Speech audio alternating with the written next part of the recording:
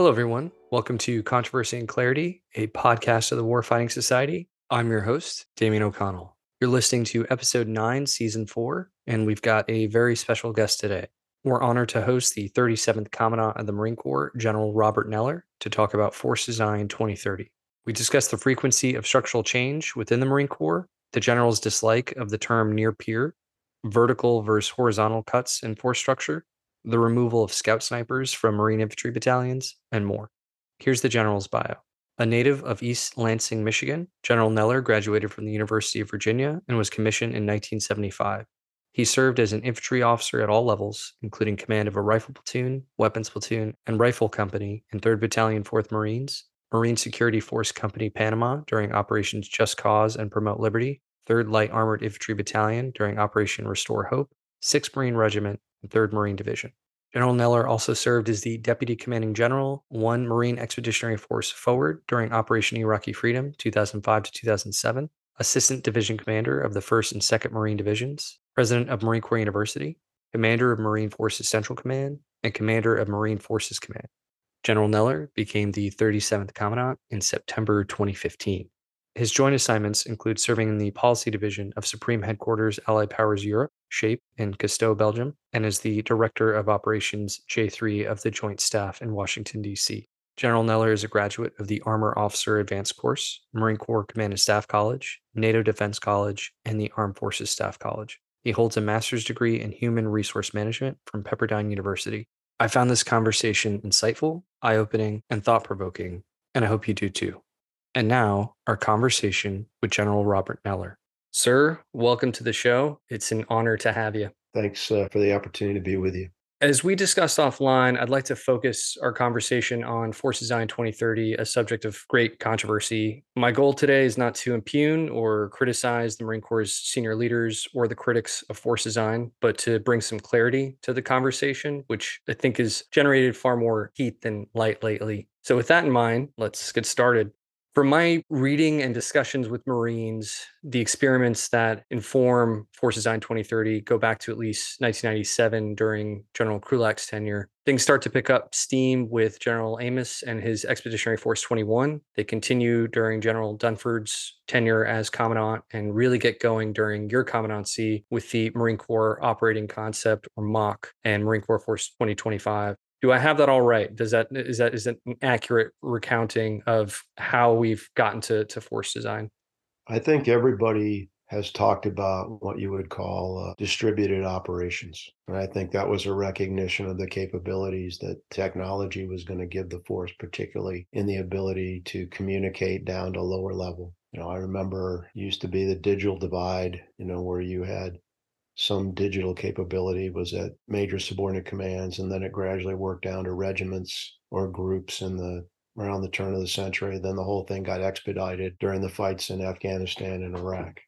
So you were able to push down, large amounts of data, at least a battalion, and depending upon if they were in a stationary forward operating base, to companies and even platoons. And so this idea that you could sustain and provide fire support and logistics and other capabilities to smaller units dispersed across the battle space, maybe not as mobile as we would have liked, but that's been going on for some time. So this, distributed operations is something the Marine Corps has been looking at, and it goes back to, I would guess, General Krulak in the 90s when he came out with his guidance, and there were a bunch of experiments about how to do that. And so we are where we are now, and obviously the capabilities are much greater, particularly the communications, if you can sustain it. I think that's the critical capability and the critical vulnerability is, can I sustain my link to manage the data, to get the data and manage the data that I need to fight? In general terms, how does your observations of Force Design 2030, what the Marine Corps is undergoing now, how much of that aligns with your vision with the MOC and Force 2025, and to what degree, if at all, does it differ? Well, I think you read the MOC, and it's always interesting when people publish your own words as part of their idea. So we wrote very early, I think it's like the second paragraph, the problem statement was, the Marine Corps is currently not organized, trained, or equipped to fight a peer adversary in the year 2025. So that was written in 2016. And here we are in 2023. And back then, remember, people wouldn't even go up and testify, and they would not even recognize other potential adversaries as peers.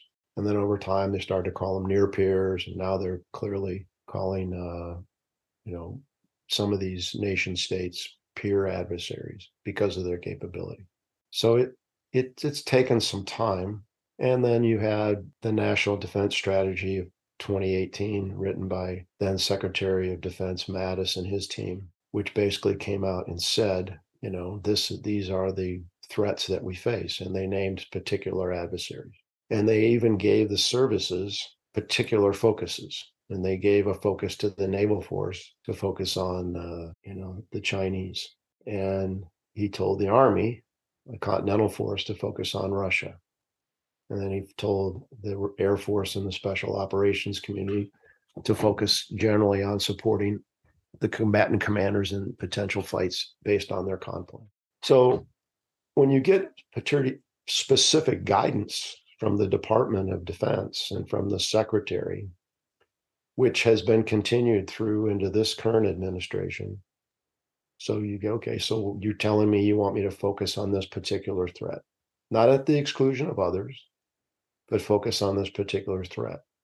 And I don't remember previous in my career where maybe during the Reagan years when everybody was focused on the former Soviet Union and General Gray, actually it was General Barrow reorganized the Marine Infantry Battalion to fight against a heavily mechanized anti-armor threat.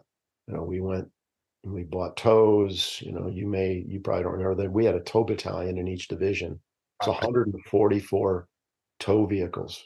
Every infantry battalion had 32 Dragon teams. So this was all done in General Barrow. We bought light armored vehicles. We went up to we had 3 tank battalions when the Desert Shield, Desert Storm started, because even though the wall had come down in 1989. So we reorganized the Marine Corps to fight a very specific threat, just like we reorganized the Marine Corps to fight the threat that we faced in Vietnam. We used to have 8-inch self-propelled artillery. We had 175 self-propelled artillery. We had 155 self-propelled artillery. We had an organization called Force Troops that owned all this heavy artillery because it was needed to do a very high firepower fight in Vietnam. At least that was what the leadership thought then. So this is not anything new to reorganize the force to face a specific threat, which in this case, we've been directed to do so by the last 2 administrations. So the discussion that really, to me, is, okay, how much of this do you do to face this specific threat, and how fast do you do it? So that's the discussion to me. We could just backtrack for a moment. You mentioned, the terms peer, near peer. My understanding is you've never been a fan of the term near peer. Could you just talk a little bit about why that's the case?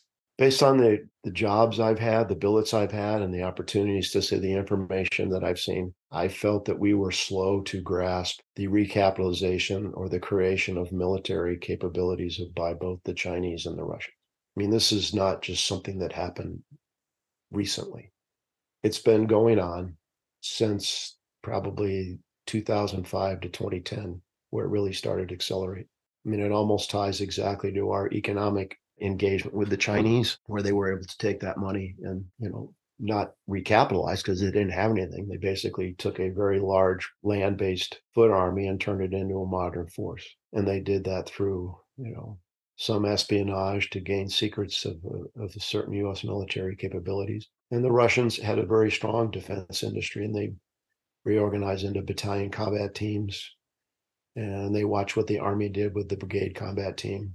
And the rest, the U.S., we were focused, probably overly focused, on the fights in Iraq and Afghanistan and the counterterrorism fight, which is understandable when you look back based on the huge impact of the events of 9/11. So I guess I believed early on that these 2 nation states were, as potential adversaries, that were rapidly increasing their capability to the point where, they were developing a significant capability. And at the same time, you have this huge increase in technology and the development of data and information in the information space, and the proliferation of communication satellites in space, and on and on and on. And, the United States, after the Gulf War, the revolution of military affairs, we were kind of unchallenged in this domain.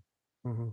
And people watch, people learn, they pay attention because the United States was kind of one of one, even though both the Chinese and the Russians have nuclear weapons, as do other nations. So, did we take our eye off the ball? We were busy and they were not. And, we can't, hindsight's 2020. We can't look back and undo what we were involved in and what we did and the changes we made to our own force to fight the fight that we were in. Mhm. I mean, the Army got rid of a large amount of their artillery and their air defense, their mobile ground air defense. Now they need that stuff back. The Marine Corps, after the Desert Shield, Desert Storm, we used to have Hawk batteries. We had Hawk battalions. Those are all gone.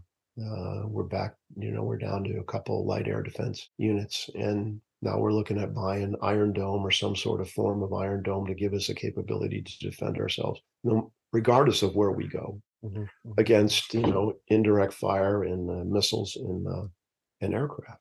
So, things change, situation changes, and your focus, it's hard to stay focused on the main thing when you've got other things going on around you, but that's what you're supposed to be able to do. So I wanted to bring in a quote from the May 2018 Marine Corps Association and Foundation Ground Awards dinner. It's a quote from you. You'd spoken about changes to the ground combat element. You said, quote, and we've looked at the battle space. We've looked at what we think the future operating environment is going to be, and we've made some decisions. Are they all going to work? Are they all going to be right? Most likely not. But if we're 80%, I'll declare victory and go home a happy Marine. So what are we talking about? You go on to say, I'll just share one other point. One of the assumptions, one of the principles in this whole thing is that whatever we do has got to be reversible. We got to be able to walk ourselves back out of this. Can you just give some commentary or reflections on those comments, the thought process behind them, and perhaps, how your thoughts then maybe play into the Marine Corps' recent force cuts and the divest to invest strategy? Well, a commandant, like any service chief or any service secretary, has a checkbook, and you can buy four things. You can buy people, you can pay for maintenance and training, you can pay for procurement of new systems, or you can pay for facilities. Those are the four areas. And for the Marine Corps, the biggest block is people. About 65 to 70% of the green budget the Marine Corps goes to pay for people. And so if you believe that you have structure that's duplicative, or you're overinvested in something, or you want to buy something new, you're probably not going to get any more money. So you have to change it. You either got to take money away from those other three bins, or if you're going to get a budget cut. I think several years ago, as we withdrew from Iraq and Afghanistan, I think everybody thought there was going to be significant defense budget cuts. Russia's invasion, illegal invasion of Ukraine, has clearly changed the climate about defense budgets. But General Berger has said, rightfully, hey, I'm not going to ask for any more money. We're going to do this on the budget I get. Because he needs more money because the force is becoming ever increasingly expensive, the all volunteer force. And that's a whole nother subject. And I'm not going to bring that up here, but it is becoming more expensive. So if you have a checkbook and you can buy so many people and you need people to do something different, then you got to have people that are doing something else go into that area to do something different. So you have to make changes. Okay. And there's two ways to do that. You can cut whole units, what I would call vertical slices, or you can cut horizontally. You can take the units you have and make them smaller and then capture that structure savings and put it into these other new units. And this is nothing new. I mean, leadership has been doing this. I remember I was the G3 for 2nd Marine Division in 2000, 2001, and the commander of Marine Forces Atlantic, Marfor Lant, said, hey, I want you to do a study of all the battle space functions of the Marine Corps, put them against the con plans that exist for the COCOMs, and tell me where we're overinvested and where we're underinvested. So you look at maneuver, fires, intel, which would include ISR, command and control, logistics, and force protection. And we did that. And where thought we were overinvested was in fires. We had too many fires, and you had ground and air fires. And where we were underinvested in was intel collection and ISR, And the only ground thing I think thought we were underinvested in was engineering. So this was before 9/11. So, that was a very useful drill. And I never forgot that drill because you had to look at where you thought you had enough capacity and where you were short. So as we move into a world of post OIF, OEF, or at least an OEF where we were down before the withdrawal to, 2,500, 4,000 people. So what do you need? What did we need? And we had five priorities, and I think they're similar today. Long range precision fire, ballistic missile and air defense or counter battery defense, contested logistics, protected maneuver, and reliable, residual, replenishable command and control. And so, if those are your priorities, starting with long range precision fires and ballistic missile, counter battery fire, air defense, we didn't have a lot of that. We had some HIMARS that we had added. And so, we started to make changes, started adding more HIMARS. We started looking at different systems that would give us protection against enemy missiles and air defense and UAS. I mean, swarming UAS is a huge problem, and it's going to be a huge problem. And I would say there's been progress made, but not to the degree that we need to make that progress. Mhm. And so, how do you create this space? How do you create the structure that you need to build these new units? How do you time out the procurement of the systems that you need to give you these capabilities? And so we started on that path, and we had a plan based on how much money we thought we were going to get and how much end strength the Marine Corps was going to have. And there were puts and takes. And this was balanced against the idea that, well, the Marine Corps has always been a balanced force. We need to sustain some level of a balance throughout the MAGTF. We've got to be able to do other things because the United States has done one thing right, and that's guess wrong every time about what the next fight's going to be. Mm. So you always kind of keep yourself in a residual place where okay, I'm going to be able to flex and be able to do other things. So we made some changes. We went to 11-person squad, 11 Marine squad. We did some other things. We had plans if we were able to buy unmanned aircraft, like we're buying Predators. We started buying Predators, or actually leasing Predators, but now we're going to own our own. We were going to give up some attack helicopter capabilities. So there was a plan. Mhm. And I think that's what the current leadership has done. They've decided, that in order to make the structure space they need to do these new capabilities, they were more aggressive in how they would do the cuts. And some of their cuts were vertical as opposed to horizontal.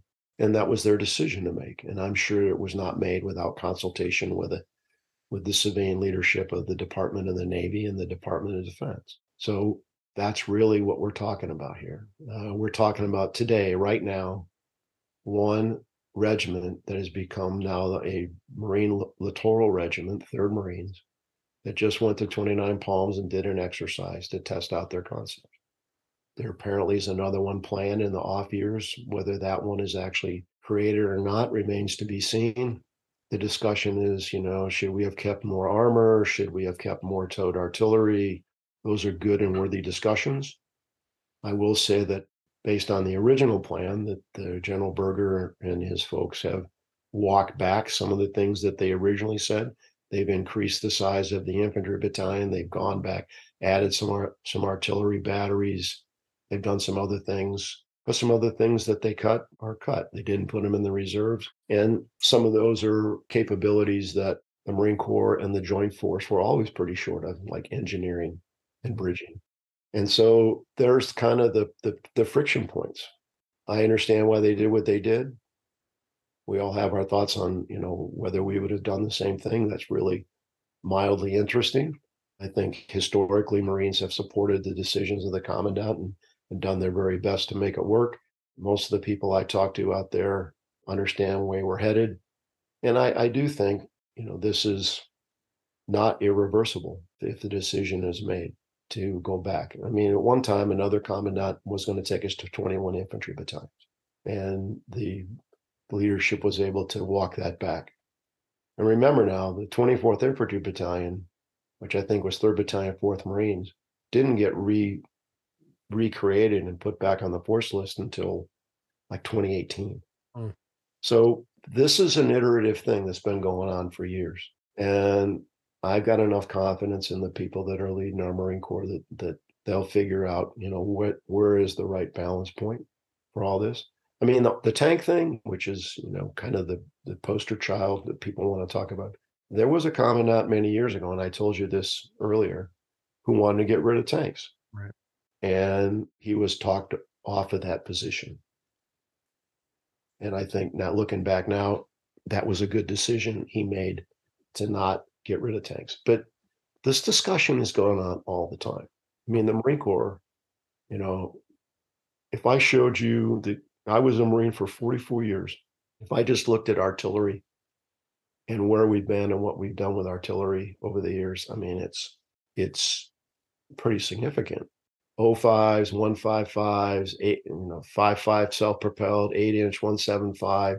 And then got rid of everything. We went to M19 or 8s. And then we went to 777s. And then we added HIMARS. And now we're going to add naval strike missile to these units. We went to expeditionary fire support system and, on and on and on. Marines have shot 4 Deuces, they've shot 81s, they shot 60s. We've had Dragons, we've had TOWs, now we got Javelins. We had 8 Javelins, now we got 12 Javelins. We probably go to more Javelins. I mean, we're always changing. We had the Swan, now we've got the Carl Gustav. Mm-hmm. We're always trying to get better. And so I think there is some understandable discussion about some of the capabilities that were cut vertically off the force list. And the reason I said what I said at the ground dinner was, and I'm a proponent of horizontal cuts, making units we have smaller. Because once you cut a flag, that lieutenant colonel, battalion, or squadron commander took us, 14, 15, 16 years to build. And once that's gone, and all the comm and all the H&S company and the headquarters battery and all that, and, the MAL support, once that's gone, at the top, it takes a lot longer to bring that back than it does if you just go from, say, to 8 to 6 to 4 tubes in an artillery battery, or 5. We used to have 5 tanks in a platoon, and we went to 4 tanks in a platoon. And we talked about going to 3 tanks in a platoon. The Israelis have gone to 2 tanks in a platoon. So those are different ways of looking. But no matter how you do it, there had to be change. There had to be change in order to meet the requirements that the Defense Department in their strategy put on the Marine Corps, in You my view. you reference cuts several times and some of the subjects of those cuts with tanks being the poster child. I'd offer, I think snipers have become the new poster child. That seems to be something that everyone's riled up about. I'm curious, what's your response? What are your thoughts on getting rid of that capability inherent to infantry battalions? I know there'll still be snipers in recon battalions, there'll still be snipers in MARSOC, but my reading of things is that we're not going to have scout snipers with But we're long. going to have a scout platoon, as I understand it. There'll be a scout platoon in the infantry battalion. Hmm, They have the precision shooting capability. I don't know enough about the decisions that have been made. sure. And the Marine Corps had snipers, and we got rid of snipers, and we brought them back, and then we got rid of them, and we had them again. I mean, there used to be in an infantry battalion when I was a company commander, it was called the STAY platoon, Mhm. Surveillance Target Acquisition Platoon. And we had ground sensor platoon at the battalion level. This was an outgrowth of Vietnam. We had a surveillance platoon. They had these giant passive night observation devices that today are basically obsolete because of the thermal and IR capabilities we have. And we had snipers, but they were mostly scouts. They were scouts. I mean, so there's going to have to be some residual capability to retain snipers for MARSOC and for recon. The field craft that snipers learn is really, I'm not diminishing the requirement and the skill it takes to shoot a stationary target or a moving target at 500 to 1,000 meters, and the optics and all that and the maintenance. I wasn't part of that decision. Again, I'm sure it was looked at. I'm sure it was talked about. I'm not sure that it created a lot of space structure wise if you're going to keep a scout platoon at the battalion, because we used to have 8 sniper teams in an infantry battalion, the sniper platoon. And the snipers they provide that level of command, scouting and patrolling and reporting is really what they do. And when we were in a counterinsurgency, they had the ability to go in and occupy a high position and stay somewhere for a long period of time because the adversary didn't have a way to surveil them or find them. That might not be the case in future things. So we'll see. Let's see how it plays out. But it's not like we guys said there's going to be no more snipers in the Marine Corps. As long as we keep our residual capability to teach and train and create the capability to have the expertise, I think if we want to bring it back, we can bring it back. And I do believe that the weapons, there still be a precision shooting, but it takes training. The idea, we want every infantry Marine to be as capable as they can be. Mhm. But at some point, there's a certain level of expertise involved in being an infantryman, being an assault person, or shooting the Carl Gustav, or being a machine gunner, or being a mortarman. And we just can't wake up and I go, hey, Damien, I should carry the machine gun today. I don't feel like carrying the machine gun. I think I want to be the Carl Gustav guy today. I mean, it's like I used to go to ITX and watch the Marines do 400, and they're walking around and like, who wants to shoot the law at the target? I'm like, what are you doing? The best run of range 400 I ever saw, I won't say his guy's name, he's a retired colonel. I won't say what infantry battalion he was in. But I mean, they went out there, and I used to give a class on range 400 to units that were going to 29 Palms. And I go, look, go out to the range, figure out who you want to shoot the laws, and practice and find out who can shoot it, because some guys can and some guys can't. And then when you get out there, don't let anybody, just figure out who your best law shooters are. And everybody else just carries the law and they shoot all the laws. And this guy's company went up there and they just, every time they fired a law, it's like, boom, hit the target, boom, hit the target, boom, hit the target. And I got done. I watched it because I used to walk every run with every company when I was out there as a regimental commander. And I said, that was the best run I've ever seen. You guys, you shacked every target with the laws. How did you do that? He goes, well, sir, you said go to the range and have everybody shoot and find out who my best shooters were. And then don't let anybody else shoot. That's what we did. I said, well, that's brilliant. Thank you for being the only person to ever listen to me about this. So, I think it's great that Infantry Training Battalion is now 78 days and everybody's going to get exposed to all these weapons. Remember, now there wasn't going to be a weapons platoon. And the commandant walked that back because Right. there was a lot of discussion and he listened to his leaders. Hey, we need a weapons platoon. Mhm. You can't just wake up and say, hey, I feel like machine gun's too heavy. I don't want to carry the machine. Somebody's got to be on that weapon because it takes a level of expertise. And anybody who's ever been in the infantry knows that. So will there be an impact by getting rid of people that don't do sniper stuff every single day? I'm more concerned about the field craft that we might lose, because our field craft right now, because of what we've had to do the last 20 years, we haven't had to do field craft. Our field craft is not good. Our camouflage is not good, even though we're buying capabilities to give us a significant capability to reduce our signature. We just got to figure out how to use it and that it's there. So I'm worried about the field craft as much, if not more, than I am about the precision shooting. Understood. Thank you for all your comments on that, sir.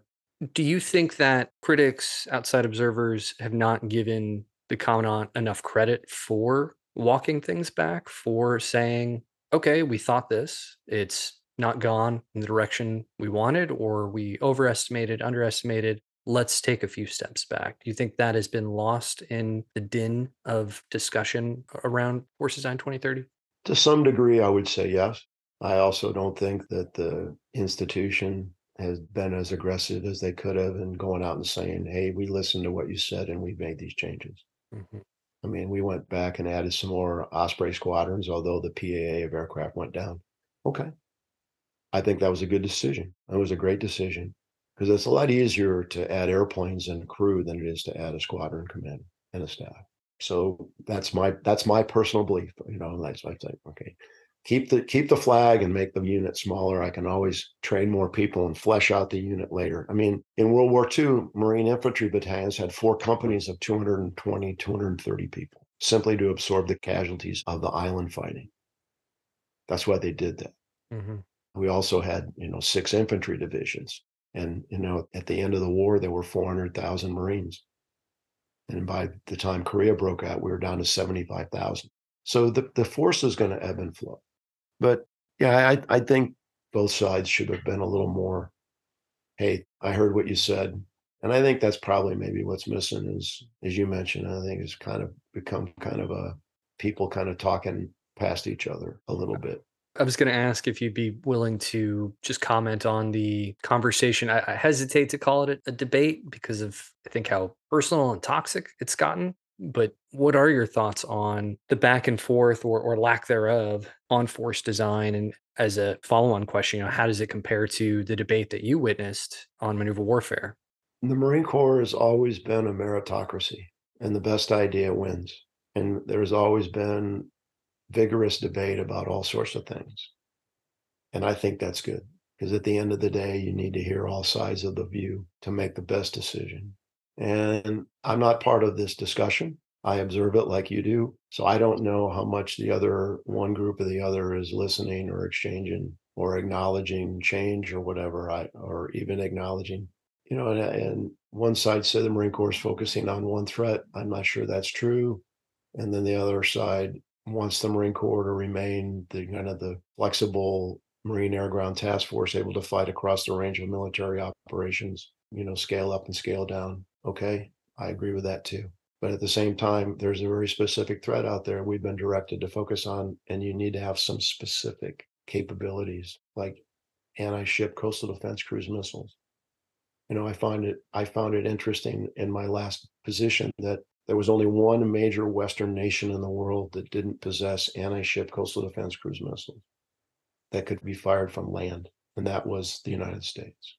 So I felt that that would be a good capability for the Marines, particularly based on the threats to have. So I'm not going to comment anymore on that. The discussion's the discussion. It would be good if it could get resolved in some way, shape, or form. I do think it should be open to debate. Bill Lynn, who was supporting Al Gray when he was CG at the 2MEF at the Carolina MAGTF, had all his discussions. I didn't particularly enjoy listening to Mr. Lynn because it was painful and I didn't agree with all the stuff but at the same time, sometimes you need to hear something that takes you out of your comfort zone because it makes you think. It was interesting after the Desert Shield, Desert Storm, there was a big move to turn the Marine Corps into a ground-based armored force. There was a proposal for force structure to have this armored regiment out at 29 Palms, and we're going to buy like 500 striker-like vehicles to give mobility to the force. And it was on and on and on. And General Mundy was General Gray gave up the commandancy, and General Mundy was the commandant. And there's all sorts of discussion about that. And then the Marine Corps kind of got consumed in the tailhook thing, and we had to go back and go through basic core values training. There's a few people out there who might be listening and remember those days. But I remember I wrote a letter to the Gazette basically criticizing some of the force proposals that were on the table. And they published it. I mean, I used to write a lot for the Gazette when I was a younger officer, and then I started writing up again because I didn't see anybody. Some of the younger guys were calling the leadership out saying, "Hey, you're not commenting because you're not reading this thing." Well, I'm reading it. And I remember this true story. So I was a battalion commander at 29 Palms because I believe we already had an armored regiment at 29 Palms.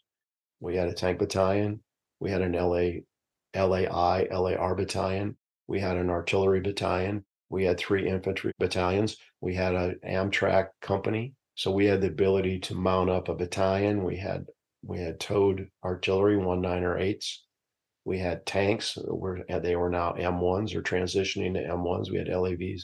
So we had an armored regiment. We didn't need to create a separate structure. We just needed to be created into a cohesive unit. But the Marine Corps historically has, organized the force to train and maintain and task organize the force to operate, which I don't think is a bad thing. That's why you don't want every infantry battalion to have their own DS arty battery, because we did that with recon once. We did that after Desert Shield, Desert Storm, because we didn't think recon battalion was valuable. We gave every regiment their own recon company, and pretty soon all the skills in reconnaissance went away because you need that daddy rabbit, mommy rabbit at the top to provide the training and the leadership and the management of a force. And then you can break it down. Okay, but that's another subject. Anyway, so I wrote this letter, and we went down to El Toro. We did a raid on San Clemente Island. We drove down to Pendleton, and we were doing training for one of the companies that was going on UDP. And I got this. We had an HF shot every day up to 29, and I got a note said call this number. And I'd worked at Headquarters Marine Corps. And I knew that number was the commandant's office. So I went in dutifully. I went into Margarita, got on the Autobahn line, called back, was told by one of the senior MA to the commandant wants to talk to you about the letter you wrote to the Gazette. And I'm like, yes, sir. He said, call back tomorrow at 2:00. And I'm like, letter I wrote to the Gazette. What letter did I write to the Gazette? So I got to go find a copy of the Gazette. And then I read it. And I went, it was pretty critical of what was going on, signed Lieutenant Colonel Neller. So I called back, and General Money got on the phone, and as he always was, it's the how you doing, Bob? Good to hear your voice. How's your family? Hey, oh, sir, thank you. They're fine. Thank you for asking. Hey, I just read this letter you wrote in the Gazette. Um, I'm in kind of a high stakes poker game back here in DC, trying to figure out our force structure, and I really don't need this type of input. So he's basically saying, hey, Neller, have a nice hot cuppa, in a very gentlemanly kind way. And I didn't mean to poke the commandant in the eye. So he made his point, and I said, yes, sir, I'm sorry, I didn't mean. He says, no, no, no, no. We need everybody to be thinking about different things. We need everybody to be thinking outside the box. It's just right now, it's just not a good time. Yes, sir. I said, okay, have a nice day. Click. But the Gazette published it. So I in the Gazette and the Marine Corps University, and then they've always been, it's an academic forum. It's as long as it's not illegal, immoral, or unethical, we're going to let people come in and talk about stuff that it's professional. And, I remember going back as the commandant, there was a symposium at Marine Corps University, and an officer got up who had been in Afghanistan, and his unit had a real tough go, and he basically beat me up because he didn't have pred coverage. And fair point. So we are who we are. Marines speak truth to power, right? So I think having this discussion is okay. I wish it had stayed within our professional journals and our professional forums, but there's a lot of ink out there, kind of like there was with the maneuver warfare discussion. People writing books like, okay, so let's have the debate. Let's have the debate. Let's have the discussion. And at the end of the day, the force will do what it always does. They'll take the capabilities they have and the resources they have, and they'll go out there and they'll train their asses off, and they'll get ready to go do the next mission. Sir, could you give your thoughts on the concept of stand-in forces? I've read the document. The naval force has always been the forward deployed tripwire for the U.S. military. The term that's been used in other documents is called the contact zone. So naval forces historically are in the contact zone every day. They have to go out there and move around, whether they're underway and ashore. They're in the contact zone. They're in an area, particularly in the Western Pacific, where if something went bump in the night, they could be involved in a contest immediately. So the idea that we're out there is nothing new. It's nothing new. I mean, we used to be focused on the Med. There used to be a Marine Expeditionary Unit in the Med 365 days a year until the end of the Soviet Union. Now there's probably needs to be a West Coast MU in the Med or in the Western Pacific 365 days a year. Ideally, there would be one off the East Coast on the Eastern Med that could flex to, Europe or the Middle East and let the West Coast focused on the Pacific. That's doable within the current force structure and force design if the Navy could support the shipping. But that's probably not going to happen here in the near term, unfortunately.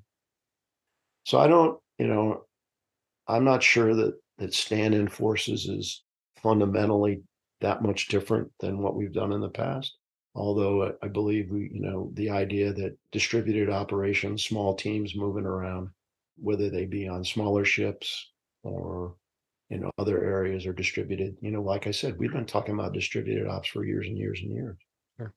So this is not, it's a different name, okay? But when we talked about distributed ops before, there was a lot of concern because, okay, they're going to get isolated, they're going to get cut off. How do we sustain them? How do we do the logistics? How do they call for fires? How do we move them? How many can we have? When we wrote document, they wrote the new landing party manual, expeditionary advanced based operations, littoral ops in a contested environment, try to lay this all out as a conceptual thing. And now we were going to experiment and figure it out. And I think that's where we are now. That's where you get into the light amphibious warship or whatever we're calling it now, or some way. You got to have some way to move. You got to put maneuver into this. And you've got to be able to, it's the hide and find game. So nothing's foolproof. There's nothing that's where there's no risk. And then you get in the discussion of how likely is this going to happen? Well, then the other discussion is, well, if we have this capability, how likely do we deter it from happening? I haven't heard much talk about that. I mean, do you think that the Chinese are paying attention to what the Marine Corps is doing in the Pacific? Oh, yeah, they are not foolish people. So is that advantageous to us, to the United States, to the commander of Indo-PACOM, now Admiral Aquilino? Oh, yeah. I mean, if Aquilino didn't like this, he would probably tell the Marine Corps, you don't do this. This doesn't add to my combat capability. Now, he should be concerned about the paucity of amphibious lift and the ability to move this force around. But I mean, that's what we do. I thought that was our mission, to seize and secure advanced naval bases in support of the naval campaign. That's the law, right? Just like the law says 3 divisions and 3 wings and associated logistics. That's the law. So we'll see. 1 regiment, checking it out. We'll see if it survives the first contact with experimentation. And there should be some lessons. They were just at 29 pounds. We'll see how it went. So I'd like to talk about access and logistics. So what's your response to the statement, quote, Force Design 2030 will live and die on access to airfields, ports, and islands? Well, access to airspace, sea space, ports, airfields, I mean, that's nothing new. I mean, that's one of the reasons you need partner. That's why the second tenet of the National Defense Strategy in 2018 and the current strategy, and I just read a memo from the current SecDef, he talks about the same thing. That's why you have partnerships and alliances. They give you access and basing and overflight rights. All right. So, yeah, I mean, we don't want another home game. Okay. We don't want every game we play is an away game. So we have to have access. We've got to deploy the force. And we have not had anyone contest our deployments since World War II. So then there's people thinking about this. I know that, but contested deployment of the force requires protection of the force and a place that you can go to where it's secure. I mean, right now there's a lot of discussion about maritime preposition force, what's its viability, and the whole concept of MPF was that I can deliver a brigade's worth of equipment in the Marines and be combat ready in 10 days, given I have a secure port and a secure airfield. Okay, where in the world are you going to be secure now? If you're trying to offload within the first island chain, I mean, if we're going to do an MPF operation anywhere where you're in the strike zone of the adversary's weapon system, even if it's before the onset of official hostilities, it creates problems. And we haven't had to worry about that. We offloaded in Iraq, night in Desert Shield, Desert Storm. We offloaded for the beginning of OIF. Nothing anybody could do about it, right? Nothing. That's the reason the Army is reestablishing pre-post sets on the continent in Europe. And they used to have huge pre-post sets because they knew they probably weren't going to be able to get the gear across the Atlantic Ocean because of the Soviet submarine threat. Hmm. So how are we going to get stuff across the Pacific if we can't screen? Which is why, I jokingly said, and I've been quoted, what's my number one priority? More submarines, more attack submarines, because that's how I'm going to get to where I need to go. And that's how we're going to that's how we're going to win the naval fight, the Navy fight with submarines. If I could, sir, what do you make of the Chinese essentially buying off the Solomons? I was there for the 75th anniversary of Guadalcanal, And there was discussion then. They were the Solomons, the capital is there on Guadalcanal, and they were hosting some athletic games for that Micronesia or something like that. And the Chinese were paying the bill. I believe that, in the Solomons at one time were one of the few countries that were still had recognized Taiwan as China, but the Chinese bought them off. But I do believe the United States was guilty, at least previously, of not paying enough attention to that part of the world. I think that's changed. I mean, we actually have an ambassador now to the Solomons. At least someone has been appointed. The ambassador used to be in Papua New Guinea, and that ambassador had to cover this entire area. I mean, the Solomon Islands is like 100 islands, Guadalcanal being the largest of them. But I do believe that that's been walked back. It was one political leader there, the prime minister, I think. The Australians have a huge amount of influence there because they've been involved there with police due to some civil unrest in the country. And I think that that's hopefully been resolved where the Chinese have not locked that thing up, but they're everywhere. I mean, I just read today, I mean, they've built a space tracking station in Argentina, and that's been criticized. And the Argentinian ambassador, is pushing back on the United States that the Chinese are going to build a fighter jet factory in Argentina. The Chinese are everywhere with big bags of money, and they don't care about human rights or the autocracy of your government. We should be as concerned about their presence in this hemisphere. This hemisphere is what, is called interior lines. This is my personal view. I think there was a hearing today where Admiral General Richardson, the Southcom commander, was testifying, and she, opining about this Chinese influence in this region. And, the United States is a big country. We could pay more attention to this hemisphere with investment and education and medical stuff, because we don't need to be looking behind us when we're trying to project power out. And that's what the Chinese are trying to make us do.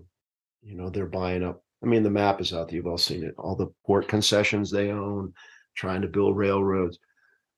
So in the Solomons is just another place where they've gone, and I think we've pushed back successfully on that. But we need to do that everywhere. And again, I've written, and I mean, there's the Chinese are the Chinese.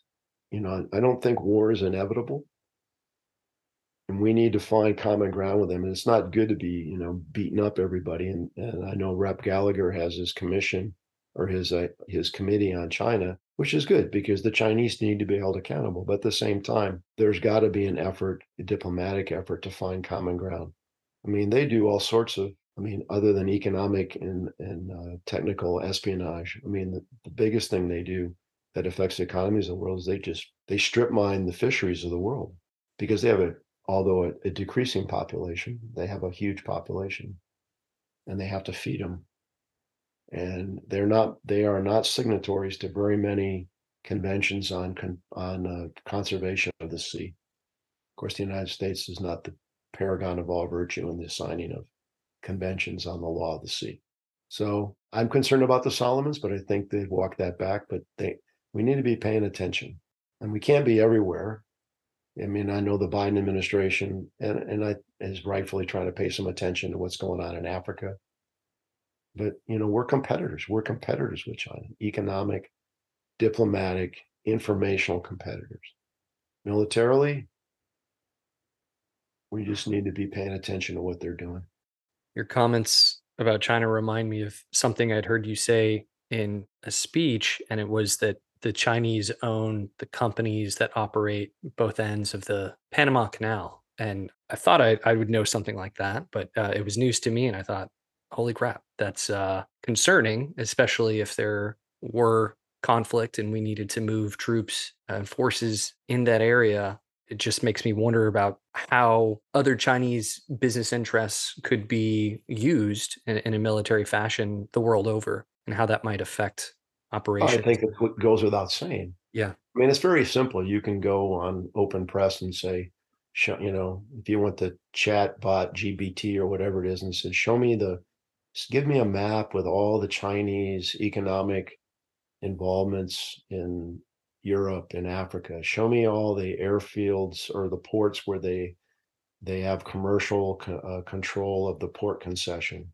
Show me where they've built railroads and road infrastructure. Show me where they have mining and they're trying to do mining for minerals. Show me, I mean, it's everywhere. It's everywhere. And where they have given, as the former Secretary of the Navy, Richard Spencer, would say adherence, is they have operationalized the use of capital globally. And these countries are poor. And they may not be the most strongest, most liberal democratic governments, okay, but at the same time, the United States can sometimes make it really hard to be our friend. Nations don't have friends, they have interests. So, yes, we should hold people accountable for what they do. That's a violation of international law. But at the same time, for the thing that you brought up earlier, we need access, overflight, influence, economic, and it doesn't cost a lot of money. But that's one view of how the international involvement of the United States should be. There's others that say, to heck with all these people, we should just take care of what's happening here in the United States. Sort of a more isolationist perspective. Yeah, so there's that's always been there, and it's there today. Yeah. So that's why we have elections. So to bring it back to the Marine Corps, in an interview while you were commandant, you said, quote, "To me, the number one critical vulnerability of the US military is the network. Their reliance on the network to be able to get access to GPS, position, navigation, and timing. That's also our critical capability. If we have all that, and the audio got kind of messed up. So I think you said a lethal force. That's a lethal force. So how do you protect it and deny the enemy theirs? Because if you can do that, you're probably going to be successful. If they can deny you yours and protect theirs, they're going to kick your ass. Since you've left the service, does it seem we've become more dependent on GPS, more dependent on the network, or has there been some leavening, some balance?"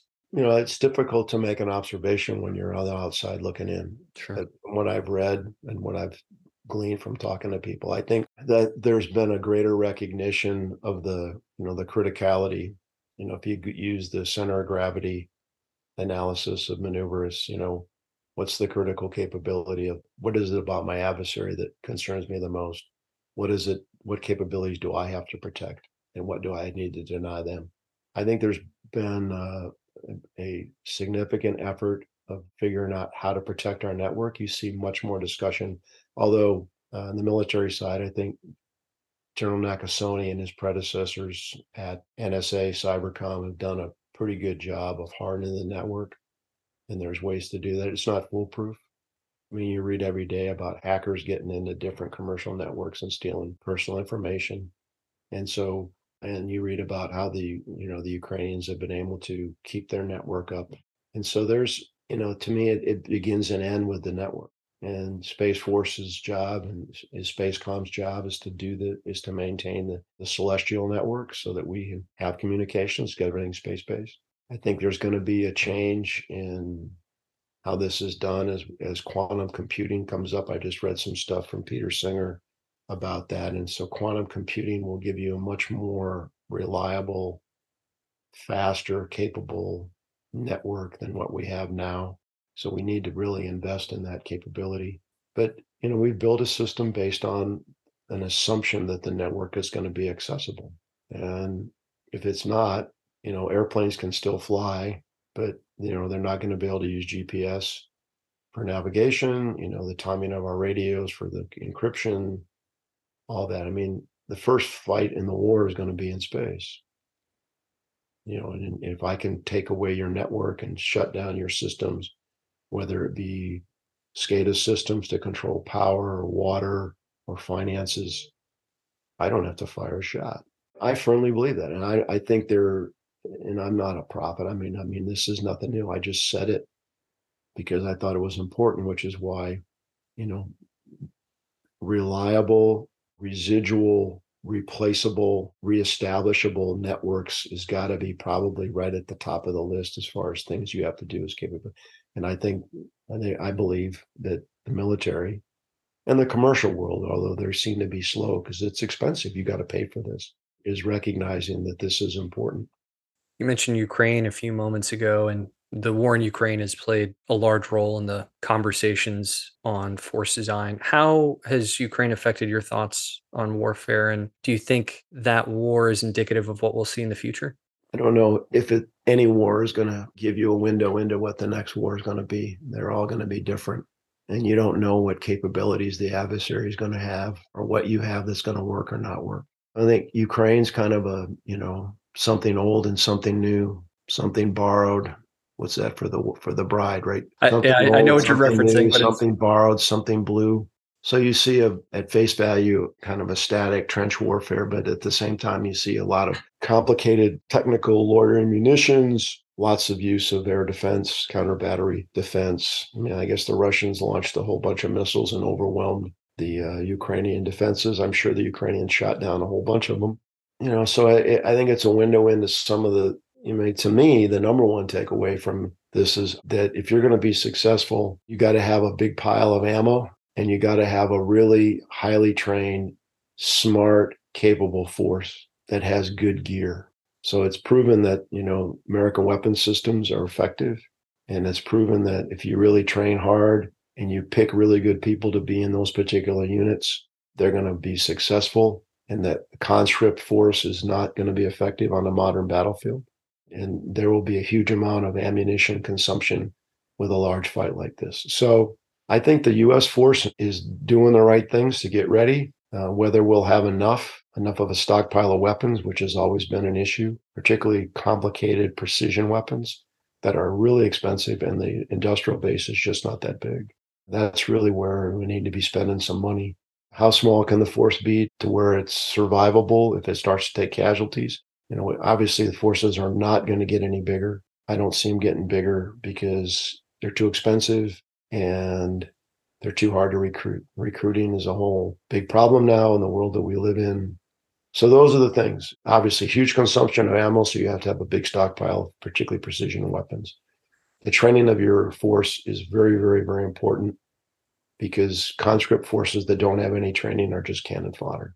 And that you see the application of high-tech loitering munitions, UAS to do targeting, intelligence collection, the ability to precision target has made the Ukrainians effective and fight way above their weight against a very large and fairly clumsy opponent, but has the willingness to spend their people in mass and accept casualties and just deal with it. Mhm. Sir, I want to thank you again for sharing your thoughts with us. I think we accomplished the goal I had set out for us, which was to bring some light to the topic of Force Design 2030. Very much appreciate you making the time to do this, and excited to share our chat with the Warfighting Society. As I close all my interviews, I'd like to ask, do you have any parting thoughts or shots for our listeners? Well, for those of you that are still serving and wearing the uniform today, thanks for doing what you're doing. There's life at the other end, but it's not the same. There's no way to replicate the esprit and the camaraderie. And I was told this a long time ago. I mean, the money is never going to be enough to pay you for what you do and what your families do. So I just want to thank you for your service. I know that sounds kind of trite and colloquial, and people say it, but they could say other things. So don't ever take that for granted. And I appreciate the opportunity, continue to study, continue to learn. Education, just like your fitness, is a lifelong endeavor. So you just can't stop. But again, I appreciate the opportunity to be with you. Sir, thank you very much.